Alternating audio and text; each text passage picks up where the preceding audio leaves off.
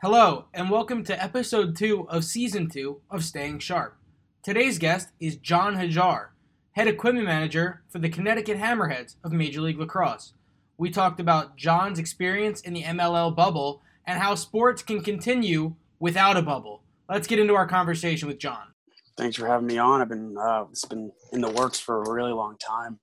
Glad we could finally make it happen. So, John, before we get into what you do, just give me a little background about, your journey in equipment and then how you ultimately ended up with the Hammerheads. All right, we could take it all the way back to, I guess. Yeah, we'll take it all the way back. Summer of 2018. Applying to my schools, found out I got into Temple, and I had a buddy that I had played baseball with, back home for all middle school into high school, and he had actually been a student manager for the football team at Temple. And at the time when I was in high school, I was like, just kind of being the manager of our varsity basketball team, which is not really, I don't think managing is the right word. You're kind of just like sitting on the end of the bench getting free tickets to all the games and stuff like that. You don't really do much. But so I was like, hey, I'm a manager for my basketball team. Like, do you think I could be a manager for the football team? He's like, yeah, sure. Like, it's always all hands on deck. You can never have too many people. So I had, everything was all lined up. I had moved in to my dorm at Temple. I think it was like a Wednesday afternoon, and Thursday morning at 6 a.m., right after I moved in, I was at football practice, working, and made it all the way here, got promoted to head student at the end of the 2018-2019 season, and worked my second full season with Temple this past season. And then one of the assistant, I guess we could call him an assistant equipment manager, who was really more of a help on game days, who would assist mainly in the coach communication headsets in the press box on field. I have been working alongside with him the entire season because he had a higher, more prominent equipment job with USA Lacrosse, and USA Lacrosse had their World Games in Vancouver 2 weeks in the fall, and I had to learn all the coach communication stuff so I could run it while he was in Vancouver.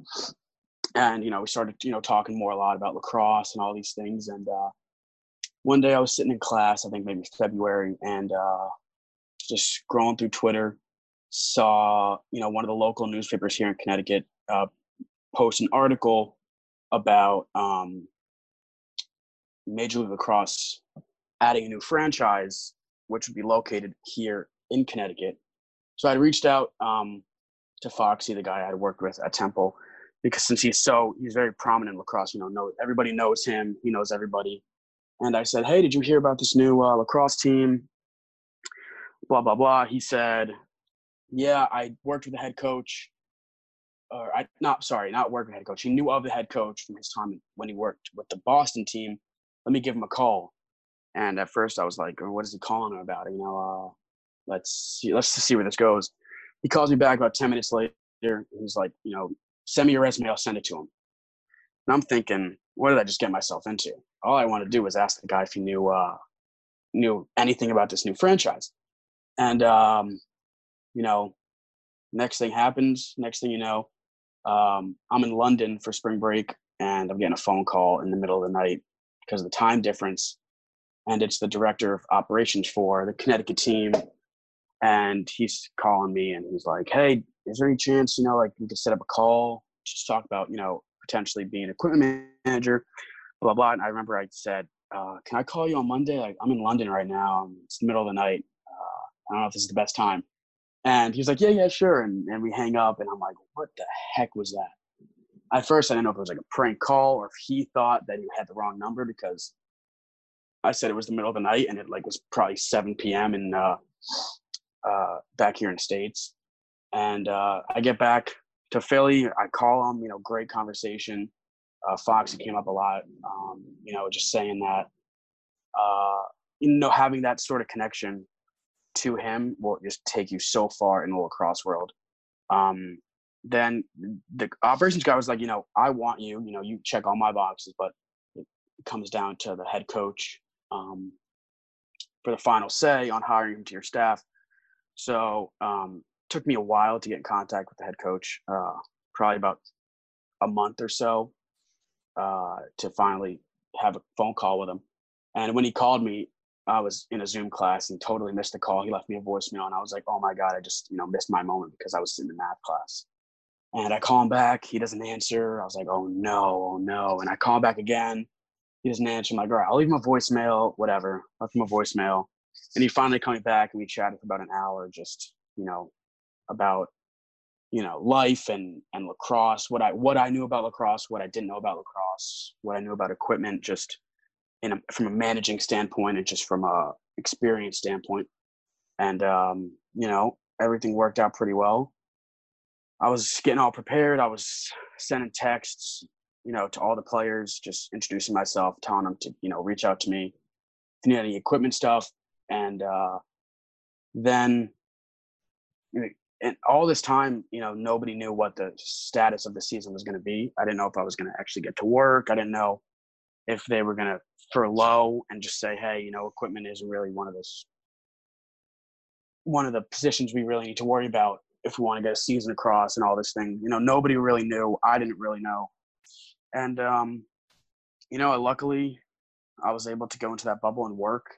And yeah, that's where we are. I mean, it was definitely a journey to get from that summer in 2018 after high school, not really knowing what I was going to do, to where we are right now. Yeah, no, great story, inspiring for all kids that want to be managers around the globe. But for you as a 20-year-old student, your only real, hands-on managerial experience was with football as a student manager for 2 years.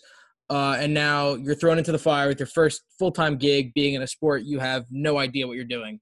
So kind of just before we even, talk about the bubble, just kind of how did you familiarize yourself with a brand new sport in the time from when you spoke to the head coach and found out that you got the job until you were literally in Annapolis in the bubble? So, to be honest, I was like frightened because at first during all the text exchange with the director of operations and a couple phone calls we had, I didn't know if they were hiring me to be an intern or an assistant to the other to the head. If I was just kind of be a game day only type of thing. I had no idea because I didn't think that they would actually hire a 20-year-old to be the head equipment manager, So I was I would say stressed might have been the word. I was just a little anxious to kind of start working just because every day of every day of having all these unknowns in the back of your mind of what could go very, very wrong just really starts to weigh on you. And, I kind of sat back and I said, it's not really about the actual equipment that was, worrying me, like the equipment itself. It was more of just being tossed in different scenarios, different management scenarios. The big thing that's worried me was that if we had a regular season where it was, 12 weeks long, traveling city to city every week, that's what really the traveling part was really what worried me a lot because we don't charter. It's all the players come from their hometowns. They fly out on Friday morning. They arrive in the city of the game. They go to the hotel.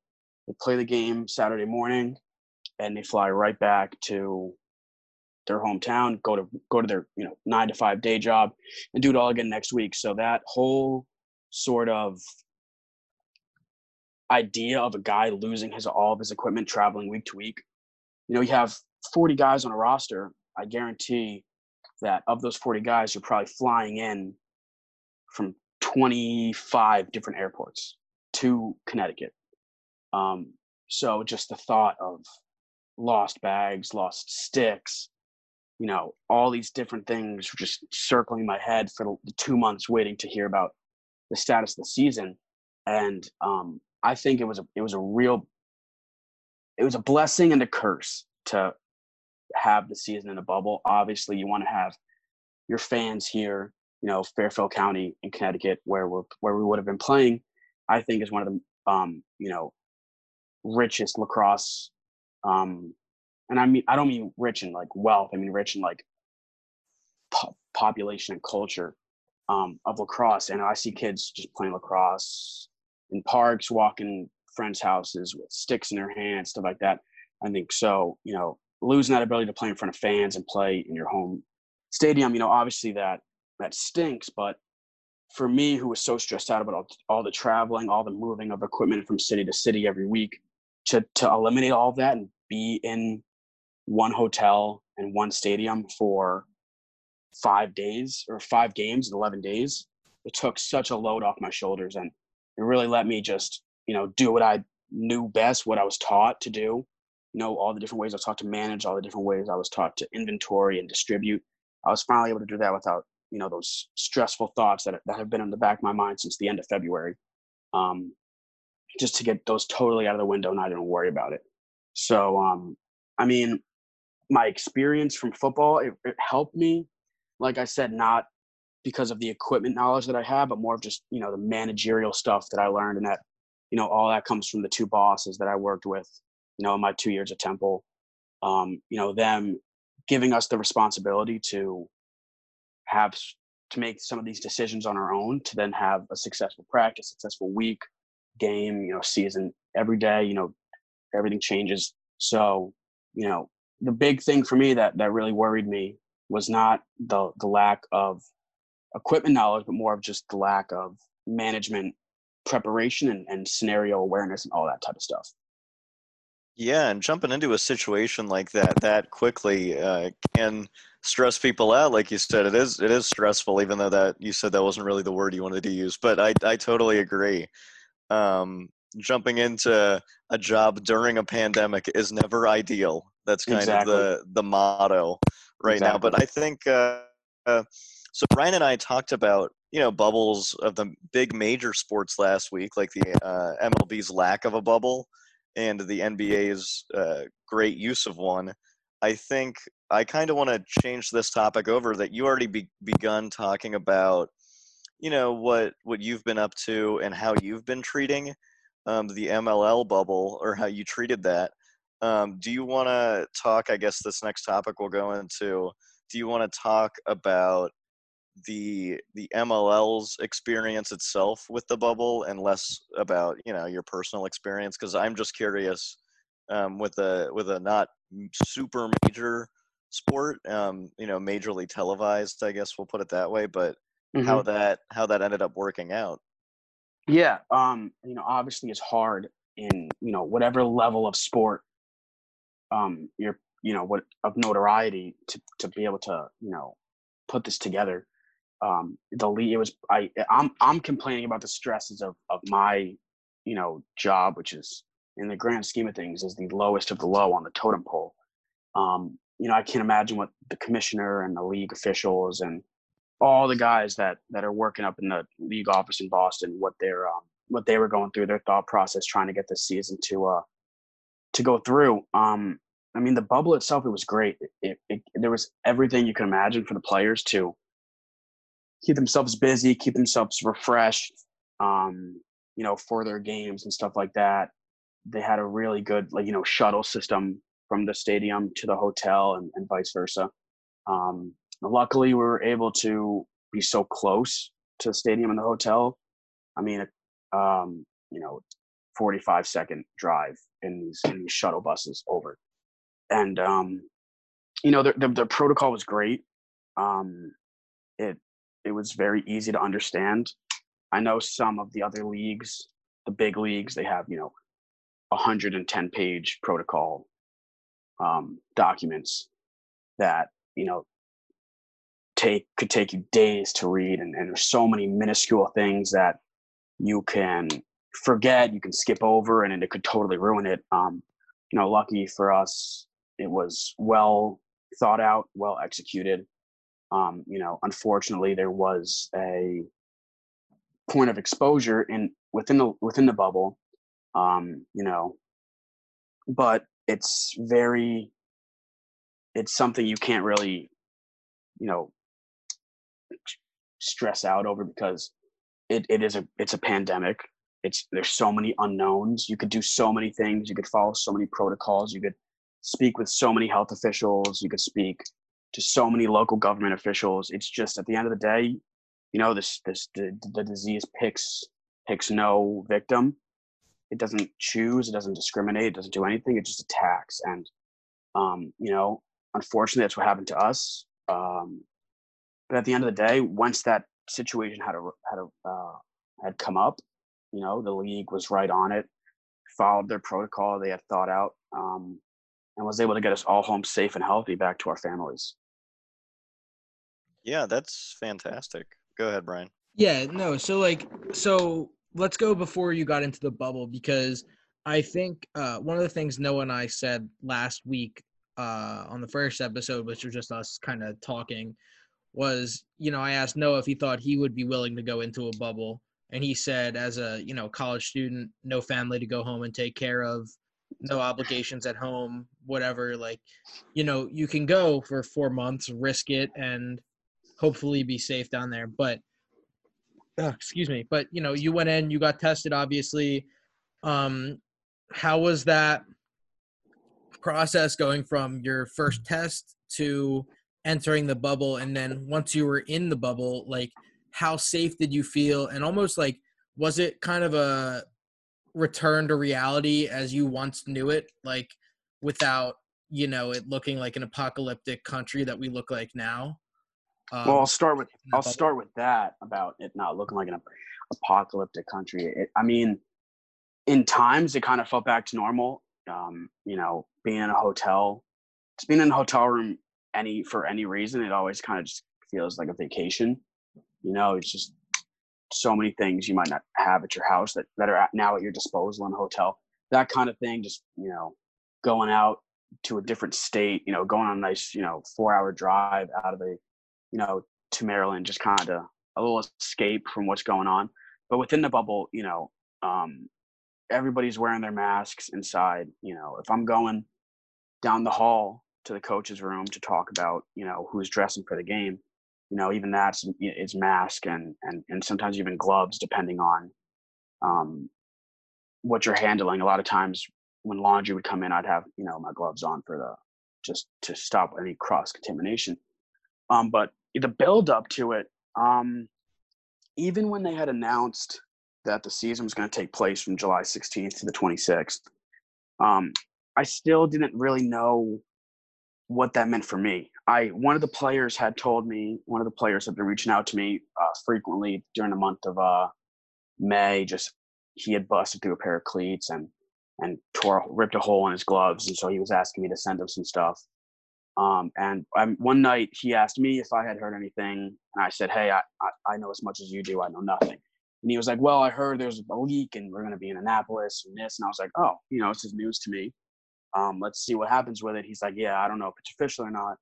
So there was a lot of unknowns, and that was a little frustrating to me because, like I said earlier, you know, I was so stressed out with all the unknowns that I wanted to be on top of everything to eliminate any sort of bad, you know, worst case scenario. So to me, not really having a sort of lack of communication between myself and the league for a small period of time, you know, really got me worried because I wanted to be on top of everything. I didn't want to be caught on short notice, unprepared, you know, all these different things that I was taught so well at Temple, you know, to avoid lack of preparation, make sure you're all set, you know, you don't have to scramble at the last minute. Um, but you know, once the league announced it, we had a league-wide conference call multiple times. We had multiple team conference calls with the coach and the director of ops, all these people. So once that started to happen, you know, that sort of comfort level started to come back to me, and I was able to, you know, take a deep breath and say, all right, we're doing this. Let's go get tested. Let's do all the things protocols telling us to do. And so the most stressful part was just waiting for that test result to come back because, you know, I'm following my, you know, I'm doing my due diligence, you know, my distancing, my masks in the grocery store, masks at restaurants, all this stuff. But like I said earlier, you know, the disease doesn't pick anybody in particular. You never know when it's going to strike. So I was still, kind of stressed out because I didn't want to ruin what had taken me so long to finally get to. But came back negative, thank God, and sent all that paperwork in, as soon as I possibly could, because I was like, all right, let's go. Let's just make the season happen. Let's just do what we do best. And got in the bubble. Finally got to meet some of the players that I've been texting, talking to on the phone for months. It was just kind of nice. Like, it was really relieving to finally get in there and just get ready to get to work, because that's what we had just all been. It was such a guessing game from March, since the country shut down, to if we were going to get to play lacrosse, when we were going to get to play lacrosse. And it was that moment of relief when we all knew that we were finally going to get to go. We went out there and we made a little run. So everything that could have gone well did go well, and not much went wrong. So really grateful for that. It sounds like it was a great experience overall, and finally to see the fruits of your labor really helps. You have been texting these guys for months, and then finally you get to meet up with them and see what you're actually doing, which, again, is always nice to see the fruits of your labor. So I kind of want to go into what happened that fateful end of July day that you found out the little leak in the system in which some players tested positive, and what happened from there, and maybe how you found out, or maybe you want to describe to people what actually happened. I think that'd be great. Yeah. We were at the top of the world when it all came crashing down. We had started off 2 straight losses. We were the worst in the league. We had the worst goal differential. Some of the guys are getting ready to pack it up and head home with 3 games in the regular season to go. And to be honest, I'm not even sure what clicked. But we went on a run. We won 3 straight. We beat the 3rd ranked team in our 4th game to get to 500. And then on the final day of the regular season, we had beaten the defending champions, who have one of the best players in the world on their team, one of the best goalies in the world on their team. We went in there and we beat them by 5 goals, and we were cloud 9. We had secured the 2 seed after losing 2 straight games. We were so thrilled, and everybody's packing up in the locker room, or should I say lack of locker room. We didn't really have, just to eliminate any sort of indoor cluster of groups, we had kind of locker rooms set up in outdoor areas just to avoid any sort of exposure. And everybody's getting out of their ice baths and playing music, and everybody's jumping, and we're waiting on that shuttle bus to head back to the hotel. And shuttle bus rolls up. It door opens up when we try to get in, and the guy's like, nope, not for you guys. And he's like, okay. We see a player walk out, and he looks pretty healthy, but visibly looks healthy. He looked a little tired, but you could just say that because of the game he had just played. And when we saw that he was getting to a van alone, we were like, here it is. It's all coming down now. But we went back to the hotel. We did our daily routine. I had the guys bring their laundry down to me. Had dinner. Everybody was ready to go. Everybody was resting and stretching and getting treated by the trainer, because we had a playoff game in the morning. We had a playoff game. We were going to play the same team we had just played, the same defending champions we had just beaten. So there was no time to sit back and say what's going on. It's kind of like, don't wait, just expect it, but still prepare for this playoff game we have. Let's not throw away this run we're going on. And later that night, one of the coaches sent us a text in our group chat, and meeting in the morning, 7 a.m. And we're thinking, okay, could just be a meeting for the game, whatever. And we're all up at 7 a.m. and the news broke that the player on Chesapeake Bay Hawks tested positive. I don't remember exactly if he was exhibiting symptoms, excessively within the bubble, or if they had just tested him out of abundance of caution, and it unfortunately came back positive. So that Saturday morning, we all got tested. once we got tested, it was just a waiting game to see, what fate was going to hold for us.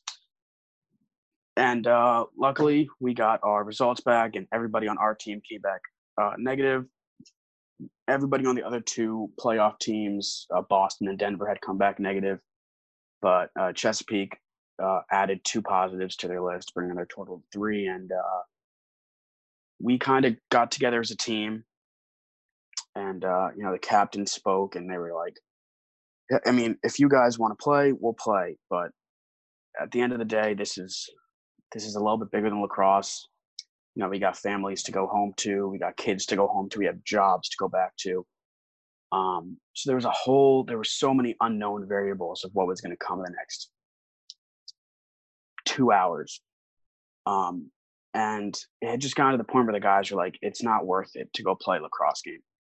We were slated to play that Chesapeake team that had 3 positives. They had opted out. They had all, they all knew that there was no room for lacrosse in this moment in time.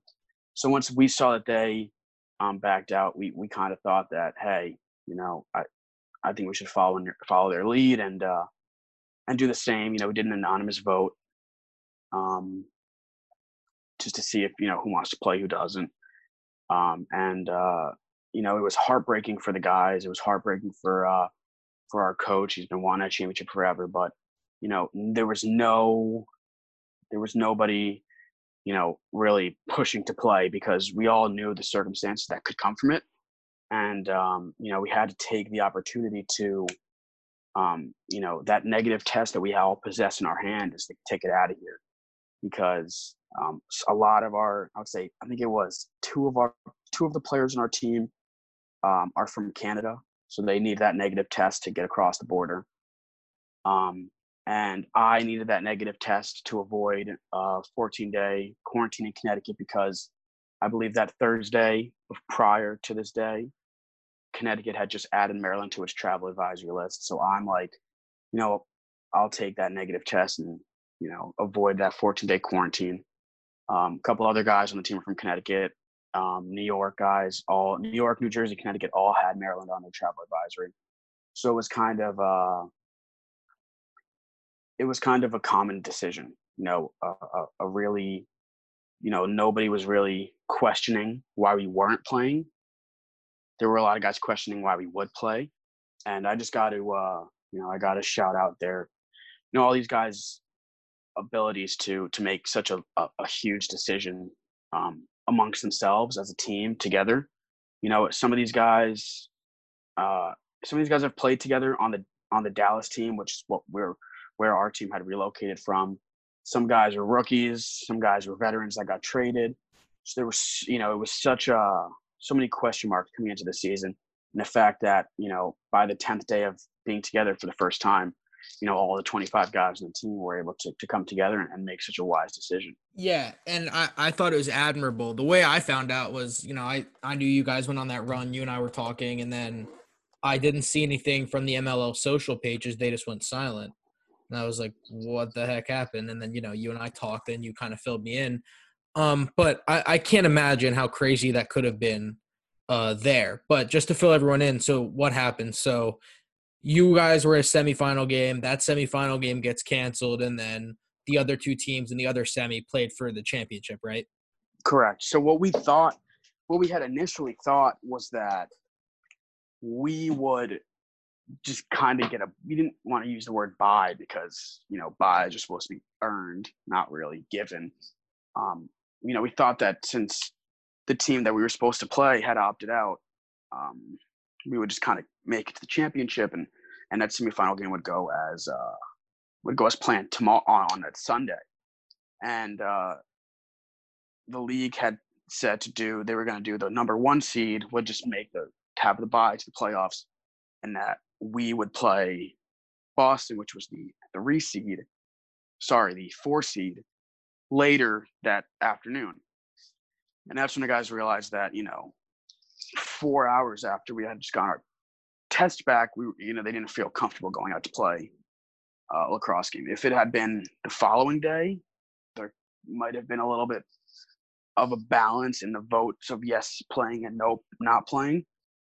maybe even 2 days and stuff like that.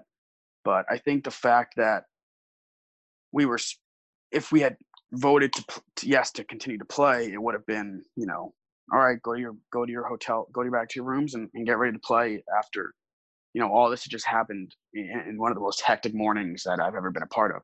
So I think that was a real contributor to the decision that we made. So your experience was definitely one that hopefully, the whole bubble system doesn't have to continue for much longer. But the way it looks, I know the NBA is even in talks to do it next year. But your bubble on a smaller scale, the MLL bubble, I should say, had, that outbreak, and not really an outbreak. 3 people tested positive. But it had that whatever. And so you see the NBA where they've gotten to a point where they have 7,000 people and they don't have a single positive test anymore, and their 113-page manual of protocol is working. So in your eyes, after your experience in a bubble that wasn't, correct me if I'm wrong, but it didn't seem as elaborate as something like the NBA, and it doesn't have the same infrastructure, but Exactly. not as elaborate as the NBA bubble. How do you think sports can continue without a proper bubble if the one that you were in failed at the end?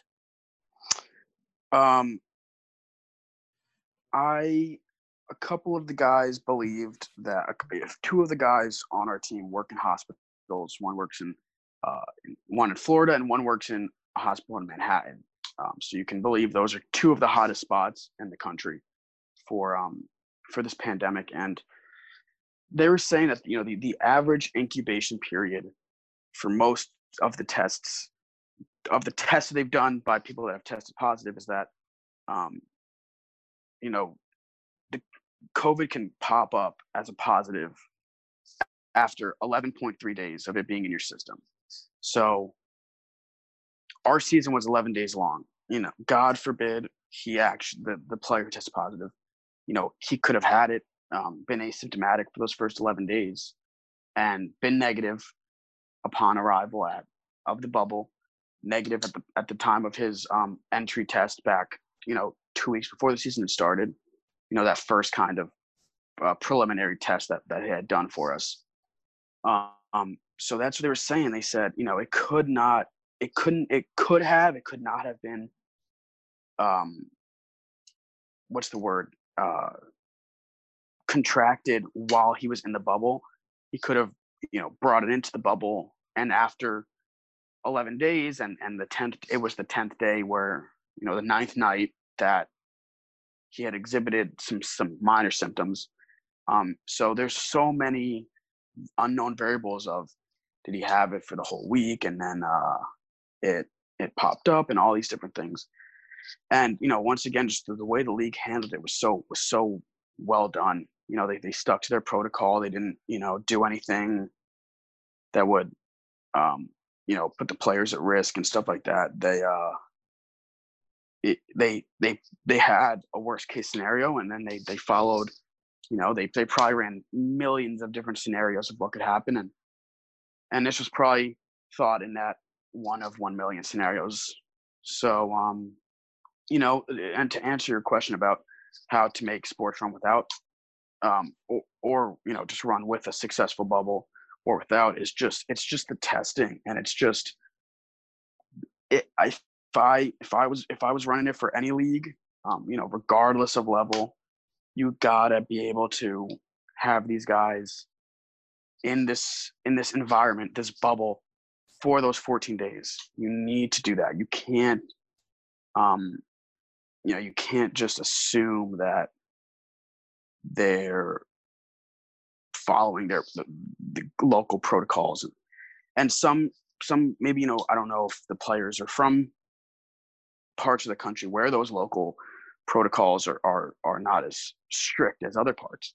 So there's, like I said, there's so many unknown variables, but at the end of the day, the real way to make it, most successful for the future in any league is just to have this period of time where you have all players, all coaches, all staff in this bubble for a certain amount of time where they continue to test negative. And once you get the positive, don't know if this is the right word, you kick them out, get rid of that potential threat. and you stick with the ones that are continuously testing negative while within the bubble, because if your bubble is tight enough and you continue to have these negatives and negatives and negatives, you will never be able to get a positive like you're seeing. And you say the NBA has their 7,000 tests. I mean, to me, the one that's, in my opinion, as being the most well operated is the NHL. That's, in my opinion, is they've been testing these guys for so long. I feel like there never even was a point where there were a large amount of positives. There were, I think maybe, I don't know if this is the right number, but I think maybe like 13 at one time might have been the most positives they had. And, luckily for the NHL, they didn't have any positives while they had their regular season going on, like the NBA did. The Utah Jazz and the Lakers and the Brooklyn Nets, all those guys, had tested positive right around the end of the regular season and right at the beginning of the sort of shutdown and all that stuff.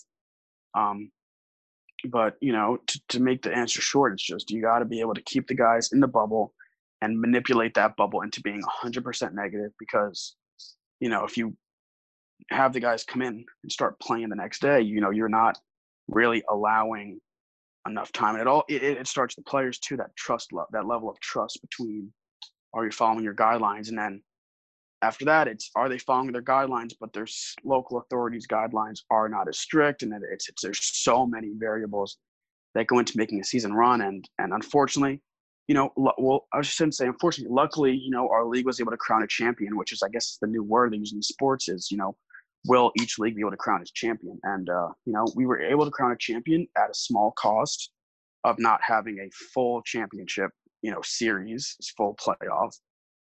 But luckily we had that protocol all sought out and executed really well. Yeah, people are talking a lot about the asterisk, putting asterisks next to champions. I think this year they put an asterisk next to it to signify that this was the year that was more difficult than any other season. Exactly. So, yeah, it's a whole. One of the coaches, we were, after that first loss that you had, you have that first loss in the first game, and you get back to your hotel, you get back to that whiteboard, you get back to that film room. You only have a full 24 hours until your next game. Mm-hmm. Lacrosse season is once a week. You have 6 days, 7 days to prepare a game plan, to do all these different things, to be able to, and it's like I said earlier, blessing and a curse. You're hot. We win 3 straight. We don't win 3 straight if we're playing, in 3 games in 21 days. We win 3 straight when you play 3 straight days and you're hot and your confidence is through the roof. Mm-hmm. So it's a struggle to be able to treat themselves. A lot of guys limping after games, just so worn out from 3 straight days, 5 games in 7 days, just, pedal to the metal, full contact, right into it. And I mean, I could see, the asterisk next to it. I think I honestly don't think that there's a league that you could put an asterisk in it for it not being as valuable. I think you put the asterisk for it being more valuable. I mean, baseball, you have 60 games. You cannot afford to go on a 5-game losing streak. Yeah. In a full season, you go on a 5-game losing streak, and you're okay. Shake it off. You get to the rotation after 5 games, and you're good. It's to say that me as a Yankee fan, all my friends are saying that the Yankees win the World Series. It's 27 and a half championships. I might even say it's 28 and a half. To be able to go in there in 66 days, you have 6 off days or something like that. It's just an unbelievable number. Just to be able to go in there and just compete at the highest level after competing at the highest level, stopping for 4 months or 3 months or whatever it was, and get right back out there and do it, I think is unbelievably hard to do. And I don't think that it should be seen as an easy season in any light. I think that in all I'm not even going to talk about the NFL, because who knows about that. In the NHL, the NBA, and MLB, I think that this championship is probably going to be one of the most earned championships that we've seen in a really long time. I guess let's get back into like, the whole bubble talk, because you've been in it. And we're looking at the ramp up of college sports, and I know, we all have worked in college sports. John, you still kind of do. Noah and I are very much still engrossed in it. And we're seeing our athletes posting stories that aren't reported on as much. But there's that one player from Indiana that's developing a condition after recovering from COVID, and some other universities where guys are testing positive after coming back. Do you think this is going to work the way it looks right now, especially with how the MLB is? Because Noah and I on our last episode, we talked about it's whatever if Joe Schmo gets COVID. Like, if you look at the Marlins and you're like, okay, oh yeah, that sucks. Like, go and quarantine yourself, and then you'll play, your 4-game series later. And now, aren't they playing tonight? I think they start playing again against. I just got a notification on my phone saying that they were cleared to start playing again. Yeah, they're playing the Orioles tonight, I believe, at like 7:45 or something. And I think it's an interesting conversation to have, because let's say your Marlins aren't doing so hot anyway, and they are not expected to be in the playoffs and whatever. Like, and then you go and you look at what if they had gotten, a player like Bryce Harper, who is a major superstar in your league, or maybe, God forbid, an Aaron Judge gets stuck with something like this. It's like, those are one of the top players in your league. So I think that's when the conversation comes.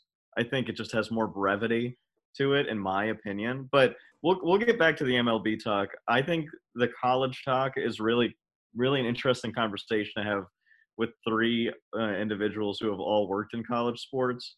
And we kind of want to get the perspective of, what would your job look like right now if you were still like only college sports and doing all that?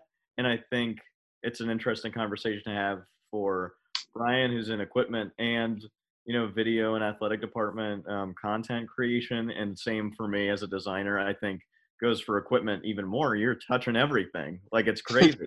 Like, you have to think about that sometimes. Yep. I had spoken with, the equipment manager for Temple football, after my season had concluded, because I had been reaching out to her a lot just for some advice, because when she started her head position, she was fresh out of college and she was very, very young at the time. And so we could relate to that. I just asked for a little bit of advice. So I just caught up with her just to, offer my appreciation for all the help and advice she'd given me, and just to talk on my drive home, because I was getting pretty bored of music and stuff like that. And just asking her, like, how are practices going without the help of the students? Because, only the student athletes are allowed back on campus. You can't have your managers on hand to help you. And she, just said that disinfecting every piece of equipment, every piece of field equipment, can't have all the guys in the locker room, because that goes over the state mandate for amount of people in one place, inside. All these little things. And it gets down to, what she said is that, and what I said earlier is, she, everybody at Temple can see that they're following their protocol. Temple's following their protocol. When you start traveling to Houston to play Houston in November, or I don't even know if we're traveling to Houston, I'm not sure, but just as an example, are those guys, following the same protocol? Are the facilities workers there, doing as thorough cleaning as they should be? And if they're not, do you bring it back here and ruin and spoil your entire protocol that you had put so much time and effort into? It's so, like I see, it's that common factor. It's that common denominator. Just, there's so many unknown variables. Such a guessing game, depending on it's an honor system, and it's kind of crazy that in this time it's just being truthful to the scenario that we're in. And yeah, I think it's physically impossible to impose a college football bubble. There's just zero chance you can have it. The only way you can really do it is if you split your conference up by division and then split that division up within the conference into a smaller division and maybe only have 4 teams in one place. But even 4 teams in one place, that's close to 400 people. If you're bringing your entire team, bringing your entire coaching staff and equipment staff and training staff and video staff, I think it's literally impossible to do all that. And again, it's college sports. You can't take your students out of campus to go be in a bubble and give them all these protective services that a regular student might not have the ability to get. That's always the big issue with the NCAA is they always come back to that one point of, you don't want to give student athletes, courtesies that a regular student might not be able to get. And I think that, there's some things where I think you can push a little leeway on it and say, come on, these student athletes are doing all this for your league, you're doing all this for your conference and school and all these things. You can let these guys, you can let these guys go work. You can let these guys you can let these guys star in a local, car dealership commercial. But I don't want to get into that stuff. I know you guys probably touched on that already. That's a fun topic. That's a very you could topic. Talk on that for hours, but should college athletes be paid? That's a huge bite. It's just that whole thing. It's just coming back is you're taking college students and you're taking them away from their campuses and you're giving them all these special treatment that a regular student might not get the ability to. I think the NCAA would shut it down, and if the NCAA doesn't shut it down, there's some sort of organization out there that would call out all these different allegations and say they're doing this for that and not for this. And then again, if you don't do a bubble, you are dealing with 19 to 23-year-olds at the peak of their existence, socially, academically, athletically. It's impossible to, I don't know what's the word, enforce the protocols outside of the facility, outside of campus. It's just so many things that go into it. And I just quite frankly think that there's no way that it's gonna happen. I just think that it's too much. There's too many things at risk and too many things, that could go so terribly wrong. And that sort of demographic that is, the super spreaders of this disease. I just think that, you could talk on this topic as long as you could talk on should they be paid. So there's so many different tiny things that go into it, and to keep it short, there's just no way that you can run it effectively.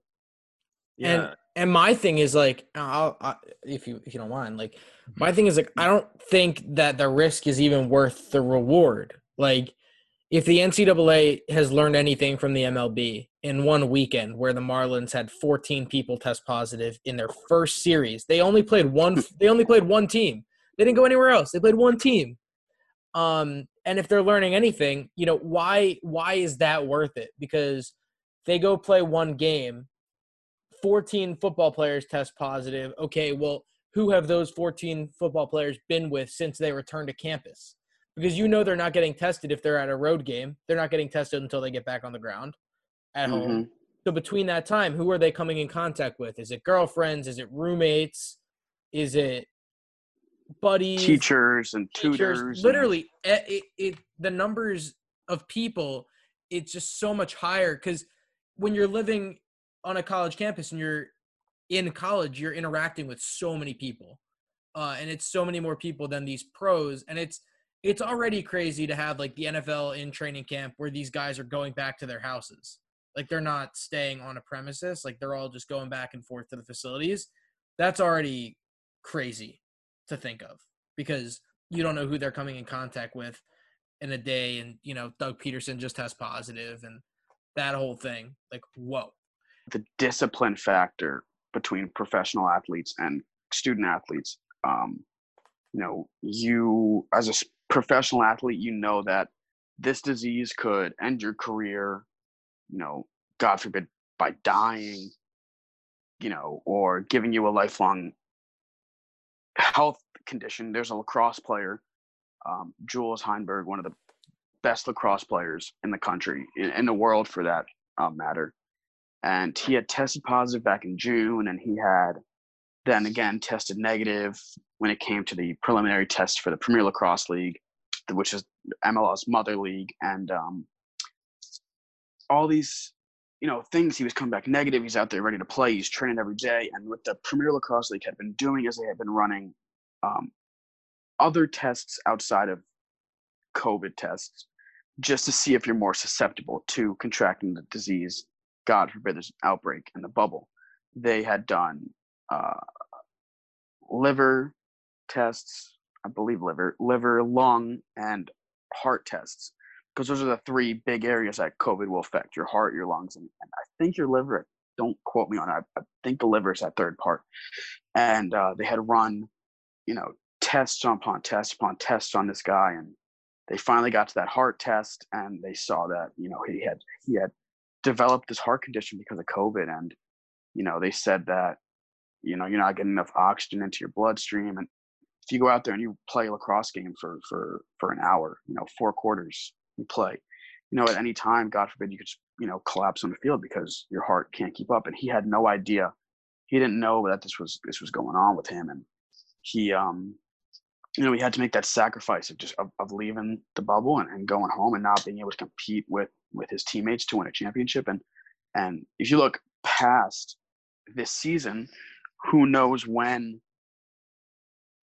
he will be able to get back out onto the field, because you have this heart condition where you're not getting enough oxygen and all these things. You don't know how long that's going to affect you in the long term. So if you take that over to football, there's that Indiana player who's developing his condition because of his experience with COVID. There's NFL guys who have pre-existing health conditions and all these different types of things where you don't know what's going to happen tomorrow, next week, next month, next year, next 5 years. So that sort of discipline between college and professional is that these professional guys know, they understand the risks. College kids, like I said, they're 19, some 18 to 23, and they're living their best life. They're on cloud 9, and they don't really think about all these things that can affect them for the rest of their lives. And that's why they might be like, oh, it's okay to go to this party tonight, like you see at Rutgers. It's okay to go to this party, come back, and you have double-digit positives, and you shut down the football program for 2 weeks. I think that's going to be the big factor, the big difference between college and professional. Professional might be able to carry on because those guys have that sort of discipline. Obviously, the Cardinals and Marlins, I don't know if that's a sense of lack of discipline. It might be just, they really just let their guard down. They kind of had a little bit of a return to reality and forgot, the current situation that they're in, which it comes from a lack of discipline. And I just think that's the number one difference in why professional could be more successful than college. Yeah, no, I totally understand that discipline factor. I don't tell many people secrets, and I don't think that I'd rely on that many people to take care of my life when it comes down to, is Houston, how you mentioned this example, is Houston doing the right things when I travel down there? Has their protocol been airtight? I mean, realistically, you don't know. And that's what's scary. As an ACC school, we recently got our schedule, 11 games, 10 ACC, 1 out of conference, but in state. The scary thing about that is the way there's so many possibilities. And I think, you can each go through your theories about this, but this is more of a conversation topic, if anything. I think one of my ideas was like, would you go home away, home away, home away? Or would you go home, home? But then that means the other team's traveling, which means they could have brought it here. And maybe you've had, and then you go, well, maybe the bubble, but then you just explain maybe not. And then you go, well, maybe they play a little bit into January, and you have these games go a week apart from each other or 2 weeks apart from each other. So you play one home game 1 week, you quarantine or whatever a week, or, practice or whatever. And then you play the next week, maybe it's an away game. And then you go like that. There's so many options that it's weird because we haven't been told any dates. It's all still TBD. Like, we can talk about this right now because it's still TBD. That's just my out loud thinking. If you have anything to elaborate, I mean, each of you. I agree with what you're saying, and it just comes down to, what are they doing locals level, state level, it's I have no idea. I personally don't think. I think that the right move is for the league to swallow its pride and come out and say, it's impossible to do this, or are they going to go that route where they just say that they need to do it for their, I don't want to say for their bank accounts. I hate saying it like that, but it's the truth. Yeah, it's totally, it's a huge decision that's going to be made, and no matter what the decision is, there's going to be half of the population that's so opposed to it, and the other half that's cheering for it. So I think it's a lose-lose situation for the NCAA. I think, because they're going to lose a lot of supporters. They're going to lose a lot of players, regardless of what they do. If they say no, that you're not playing, you're going to lose guys to, or I wouldn't say the NCAA won't lose guys, but the school might lose guys if another league is doing it as opposed to one league not, or conference, not league, sorry. And if they do play, you have guys that are like, opt out themselves, and then it puts their careers, their football careers at risk, or basketball careers, or lacrosse, or soccer, or women's sports. There's so many things that are going to go into it, and I just don't know what the right decision is, and I don't know if the right decision is going to be the right decision in the eyes of everybody. Yeah, and I agree with you with the half of the people are going to like it and half of the people aren't, because one of the things I touched on last time briefly was John, just to fill you in, we had like a 45-minute recording of just us talking about this for the first episode, so that's why I just keep referring back to, what we touched on. But I think, there's a lot of people, because the whole COVID situation has divided this country more than a lot of other things have. And it's exposed a lot of other issues that are also dividing people.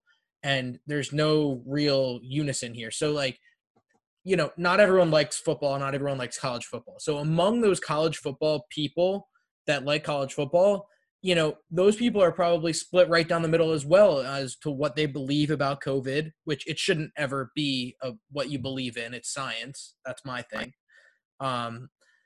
But those people are going to be split down the middle as far as, how much they are buying into it and how much they're like, no, it's a joke, let them play. Which is just wild, because you're not going to have one answer that everyone's happy with.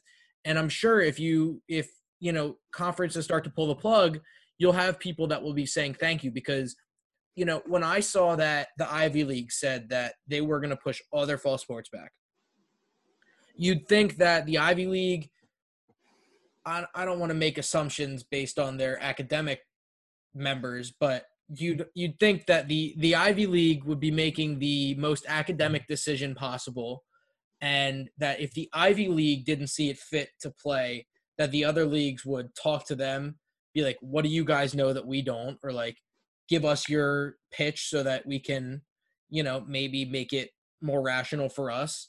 Because look at the SEC, right? The SEC will do anything they can to play football, because those people in the South live, breathe, die, sleep football. And they live, breathe, die, and sleep not believing in COVID. Correct. So it's like, how do you get an Ivy League to go to the SEC and be like, hey guys, we love football as much as you do. It may not look like it, but we also love our sport. But here's why we as a league don't think it is feasible to go have a season, and maybe talk some sense into them. But I just don't see those conversations happening.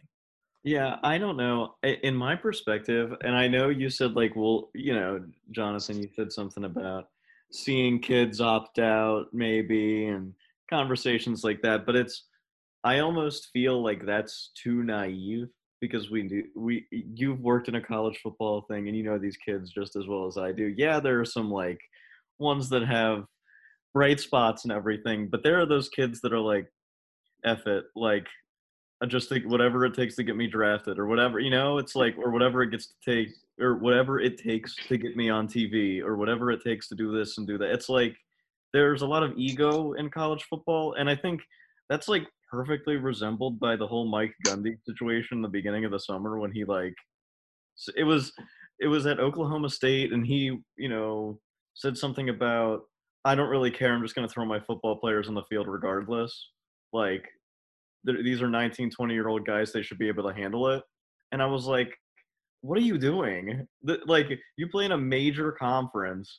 You can't just – I think right now we're playing a game between the ACC, the Big Ten, and the SEC, just waiting to see who's cracks first. And it's just a ticking time bomb. And we're just waiting, and we're all sitting around.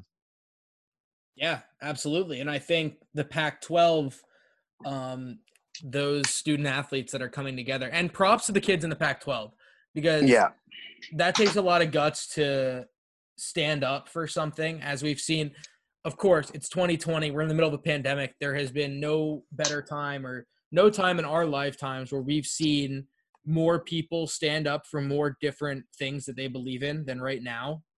And I guess the members of the Pac-12 thought that this was the perfect time to voice their opinion on a variety of issues. And some of the things, I was watching ESPN the other day when they were talking about it, and like some of the things the students in the Pac-12 are asking for are just like flat out impossible to do. Like, I think they wanted a 50-50 revenue share. Like, that's not possible.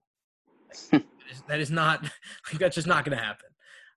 But they're asking for a lot. So it's, I think, Noah, with the ACC, Big 12, Big 10, or ACC, Big 10, SEC, I think that's something. But I think if the Pac-12, if all of their student athletes, because then what if the student athletes of these other major conferences catch this bug?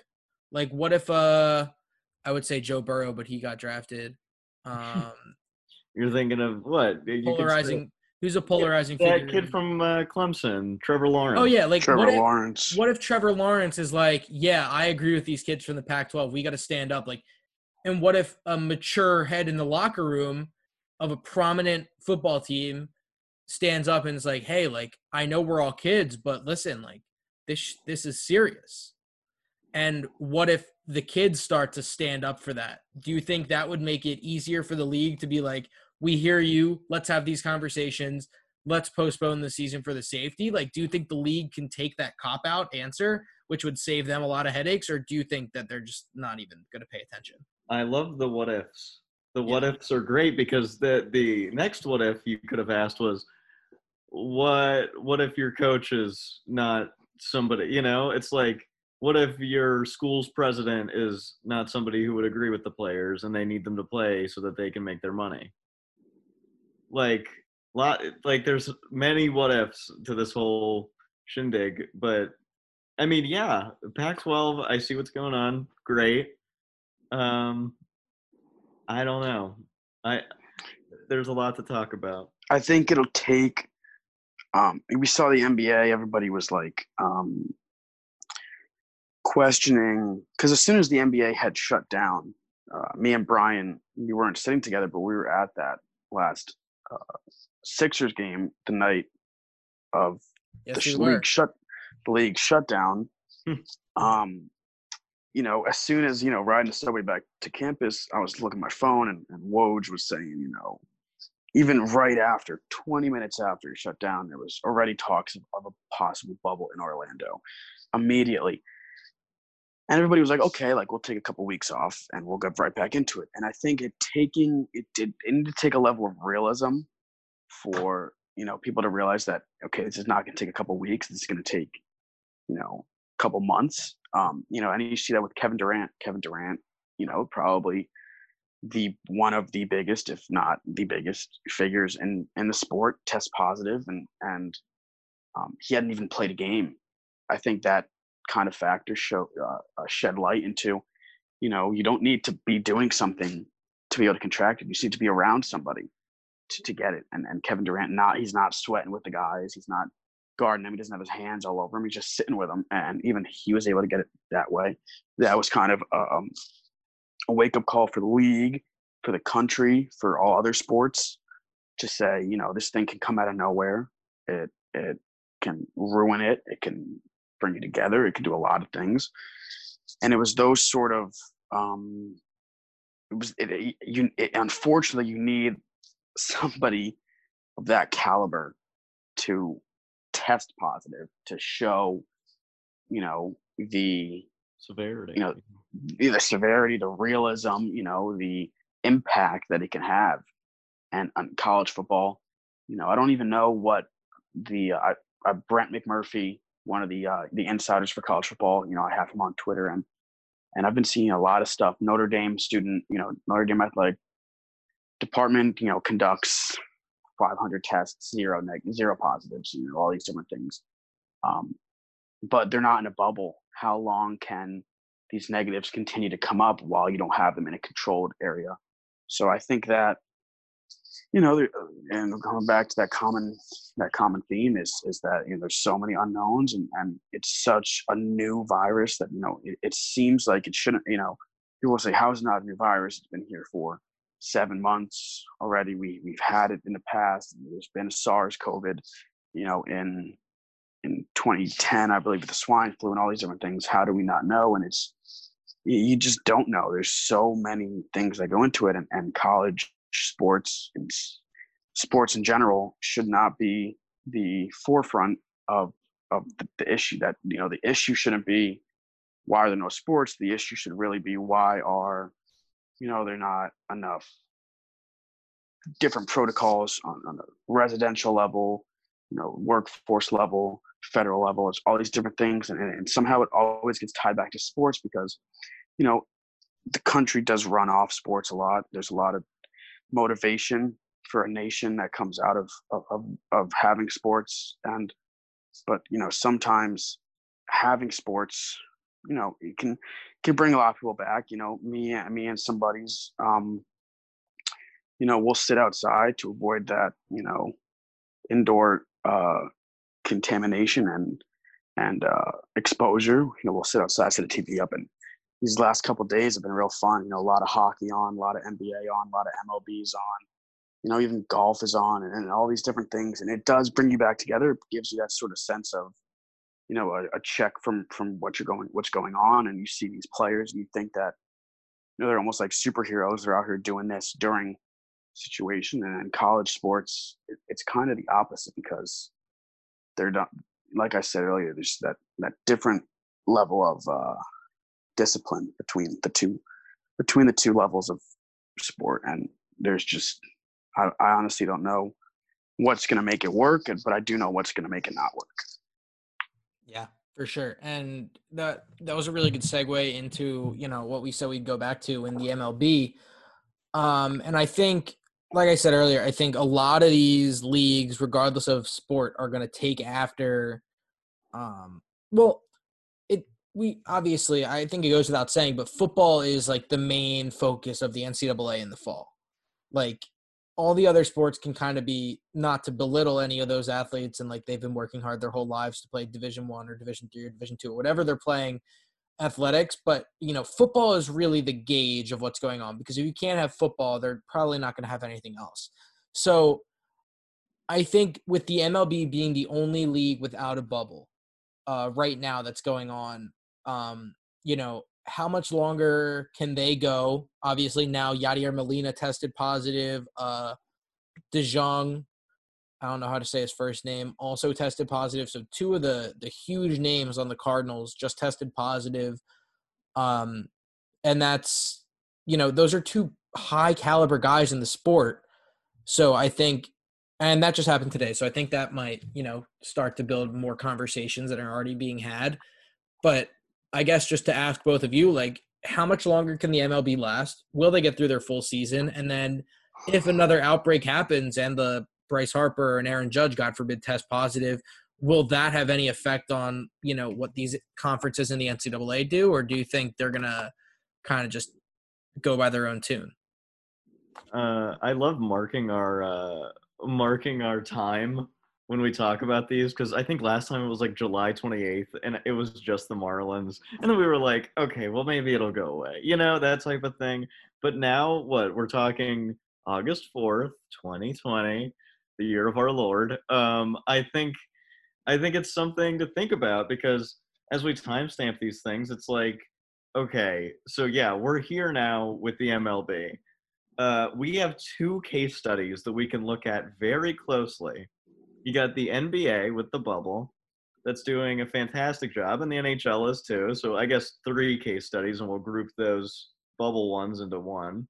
So you got the bubble case study, and then you got whatever this MLB taste test is that we're all absorbing right now, and we're seeing it's a mess.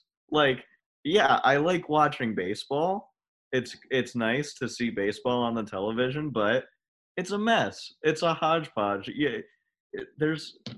I keep saying to my family, I go, how many games? Over under. How many games? 7, 8. How many games until they collapse the league? Because honestly, if people keep treating it like the way it is, and teams are not taking it seriously, I think this goes back to this whole like college demeanor type of thing, where we talked about. So in college, you might not treat it like the professionals, but the professionals aren't treating it like the professionals in our one case study. So maybe it's not a professional thing. Maybe it's a disease like just spreads thing. Like you can't do it without a bubble. There's no way. So Yeah. there's a lot of resolutions that could come out of these, what I'm calling case studies. But go ahead. The these next few weeks will be big. I think like you said with the timestamps. On today's August 4th. On July 4th, we were in a much worse place than we are today. June 4th, we were in a much better place than we're today. May 4th, we were in a worse place. April 4th, if you go month by month, we had on March, what was it, March 13th or 11th? I think 13th. I think it was the 13th. 13th was the big day for the country, I would think. I think the 11th was the big day for sports, but 13th, on March 13th, we didn't know what was going to come on April 13th. But once we got to April 13th, we said, how the heck did we get here from March 13th? And then May 13th, things started to slowly open up and everything. And then it got back down. And so, for where we are today, we don't know what's going to happen tomorrow and the day after. But to make it continue to run, I think Rob Manfred needs to, I think one person he needs to contact outside of American sports. I think he should contact the chairman of the Premier League for English soccer because they didn't do a bubble system. They have, I believe it's 18 soccer teams in the entire I believe it's not the United Kingdom. I don't think any of those teams were in the Premier League. I think they're relegated to lower leagues, but in all of England, from coast to coast, north and south, they were able to finish off their last, 8 games or 9, 10 games, something like that, without being in a bubble, traveling from London to Liverpool to Manchester to Brighton Beach to all these different places, back and forth, flying, busing, and they had 0 positives at all during their season. I don't know. I don't want to get political, but I don't know if it has to do with the federal, the health organization that England imposed on their country, if it's different than what we have imposed on ours, and which made it so successful is that they were able to travel from coast to coast. Look at the MLB, and they're traveling with just in their local geography. The Yankees aren't going further than Washington, or where are they playing? Oh, they're going to Tampa, right? I believe, or are they not? I'm not sure. I think they're going to Tampa and Miami. But you're keeping it anyway. Yeah, well, yeah, exactly. They're keeping it on the East Coast. They're not going any further west than, DC and Philly and Baltimore and all those places. And they still can't even do it right. You have this English soccer league where they're going from, all over the entire country. And it's a smaller country. They had a lot less cases. There's a little bit of them. They had a little bit more under control. But then again, it's just the Marlins couldn't make it out of Philadelphia without, what was it, 4 days? They couldn't make it out of there without positive cases. And the Cardinals couldn't make it. The Cardinals couldn't make it out of 2 places. Where are they in Atlanta? where were they that St. Louis or no, Milwaukee, I think, right? Yeah, They were playing the it was Brewers. Milwaukee. Yeah. Yeah, they can't even get out of there. So it's like, what do you need to do? You need to contact people, outside of your sport, because you're the only sport in this country that's not doing a bubble. And so you need to start going out and you need to start talking to people. You need to start, and maybe even get out of sports and go to health officials, keep the sports out of it and talk on a human level. What's going to make it work so that, put it on a working level. If you had to work a 9-to-5 day job, but you had to switch all these different locations, and your employer should be able to figure out a way for you to do it safely. And instead of doing it so that you can work and make the company money, you should be able to figure out how they can do it for their personal benefit and for their personal health. So there's so many different things that Rob Manfred needs to do. And I know David Price tweeted out that statement saying that, Manfred doesn't really care about players' health or something like that. Is that accurate to what he said, or something? Manfred isn't. No, he said he wasn't a quitter or something. He's never quit. See. Yeah, he never quits.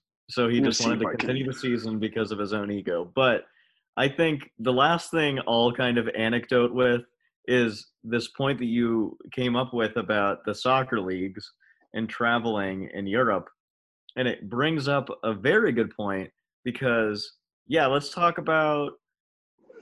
if you make the subject compared from the MLB to a European soccer league, that's a little kind of like far-fetched. We can go a little closer with that. And let's say that South Korean baseball league that's doing the same thing the MLB is doing, basically.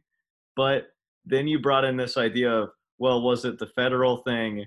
And was it the way that, Europe actually treated this disease and they took it seriously and they, or maybe they had a bunch of cases and it was really unfortunate, but they got back up and running. It's like, America's not solved this yet. Like, we're not nearly done. It's not even close. So I think if we're talking about these case study ideas, and I like that word because when you analyze something, you do case studies, but I think analyzing the similarities between and the key differences between that Korean baseball league and the MLB right now is really fascinating. It would be really fascinating to look at. All right, Brian, go ahead. Yeah, and just to go off that, like what you said just now, I think it's larger than just the sports leagues themselves. It comes down to what the countries are doing. South Korea, they had taken care of it because they had incredibly strict guidelines in their country. That's in a lot of Asian countries, they already wear masks a lot due to like their air pollution and whatnot, and that's a normal thing for them. And like in these other countries, something as simple as wearing, and to set the record straight, I think wearing a mask does help. I don't care like what other people say, like, oh, don't wear a mask. Like I'll go on, I'll say like, yeah, you should wear a mask. Wearing a mask does help in the long run. No, I think you agree. Mask squad. Yeah, no, we're I'm here for Mask Society. And me and a couple of my buddies, when I was preparing for lacrosse, I had to do a lot of, shopping for, I was spending a lot of time, I feel like a dad. I was spending a lot of time at Home Depot, researching the best screwdrivers and the best power tools and all these different things. And we're walking through Home Depot, picking out these things, and everybody's got a mask on, and there's, no questioning when you have to do it. And I don't know, it's just, some parts of and I think, and I'm not going to spend too much time on it because it doesn't really relate to the topic we're talking about, but, and this might be a little bit of a bias to my love for New York City, but it's different parts of the country, maybe say like, the Carolinas and Florida and all these different places, when the peak of Corona hit America, it was in New York City. There were, it seemed like every day we were getting 10,000 cases, a couple hundred deaths every single day. And I think, for the Northeast population, all the way down to like DC area and Philly and all these different places, is that, everybody was following these protocols because they were firsthand in the heat of everything. They saw the good, they saw the bad. They were like, this is terrible. Let's just actually do it. As opposed to Florida, where people are partying on the beach and in bars because they're like, oh, America looks bad just because of New York, or just looks bad because of Los Angeles. It's not. We're good here. Let's let them handle it. And then then they got around to them, and that's going to be. And I don't want. I think it could even stretch into that same sort of ideology could even stretch into sports. It could be one of the reasons why the Marlins players tested positive or the Cardinals players tested positive, because they see, New York. New York's getting better. It's definitely getting better more than it's getting worse. And some of these Marlins players could be like, hey, we're fine. We have all these protocols. We're spending time together. Like, we can go out to the grocery store. We can go out for a bite to eat and stuff like that. Letting their guard down, that lack of discipline, because they think that they're invincible to it, because it's not happening firsthand to them. St. Louis, I don't know what the numbers are like in St. Louis or Milwaukee, but they might be like, oh, we're in Milwaukee. Who is in Milwaukee's not a crazy hot spot right now. We can go out. We can go to the grocery store. What do they say? I think the tweet from Rosenthal or Jeff Passan was like, one of the players went to the store to get a gallon of milk or something like that. Something like kind of crazy, where you couldn't just like go down to the front desk and get something from the vending machine or something like that. It's just like, hey, we're in Milwaukee. Maybe it's not as bad. I can go outside for a half hour, an hour, and do all these things. And that's just sort of that. You don't have that firsthand experiencing how bad it possibly is, and that could be the reason why they let their guard down and it got so bad so quickly. Yeah, I completely agree with you. And that was exactly where, I was going. And as we wrap this up, I want to thank you again for your time. I've been on here for almost 90 minutes, but I think it's twofold. Well, it's many more fold than just two, but I think there's the responsibility part where between, and I'm just trying to wrap everything up that we talked about. And there's the responsibility part that's, the differential between pro and collegiate, where these pro guys, like the guys in the Premier League, are probably going to take these things much more seriously because they're getting millions and millions and millions of dollars to play these games. Like, soccer players get outrageous amounts of money. So that's one piece. Another piece is that the numbers where they are, and just the severity of the pandemic and how it's been handled by their government. No shade to the U.S. government, but how it's been handled by their government and their health officials. That's a whole nother aspect. And I think, John, you're completely right with that. But everyone in this country, if they want sports to happen, which nobody will do this, but everyone has to treat it like they're at ground zero, because there's no way what's going on outside and what could happen if, how likely it is you get sick or whatever.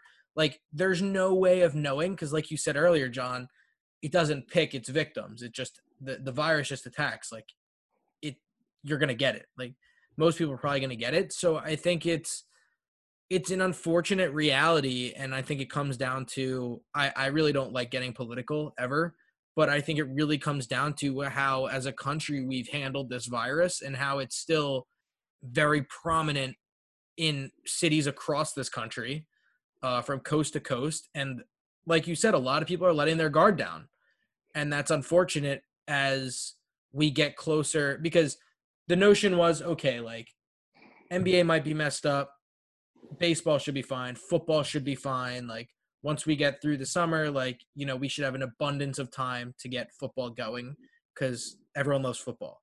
But now it's, we might as well still be in March, because it's the same level of severity, but people on one side of the political spectrum are pushing for a reopening, and with reopening and with lessening of protocol comes a lot of negligence and a lot of people that are going to let their guard down, and it's going to pick back up as we've seen.